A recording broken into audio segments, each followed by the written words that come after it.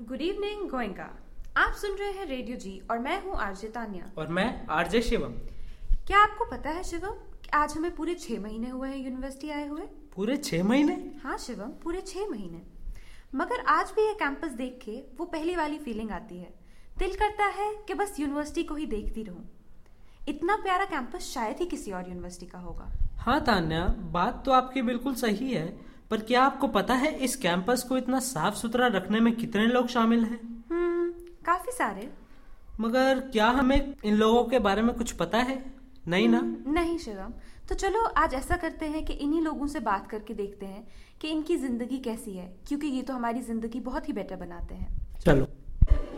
भैया, आप कितने टाइम से काम कर रहे हो यहाँ जीडी गोयंका यूनिवर्सिटी में?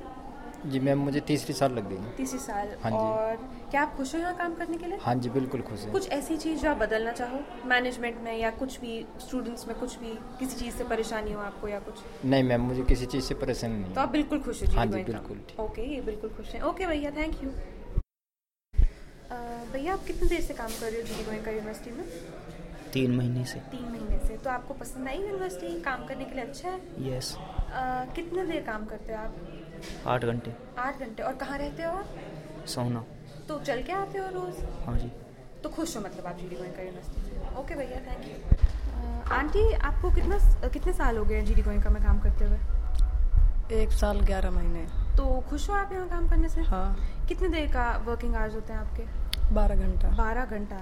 तो रात का भी होता है? हाँ जी, डे तो नाइट। कोई ऐसी प्रॉब्लम है जो आपको फेस कर रहे हो या कुछ ऐसा?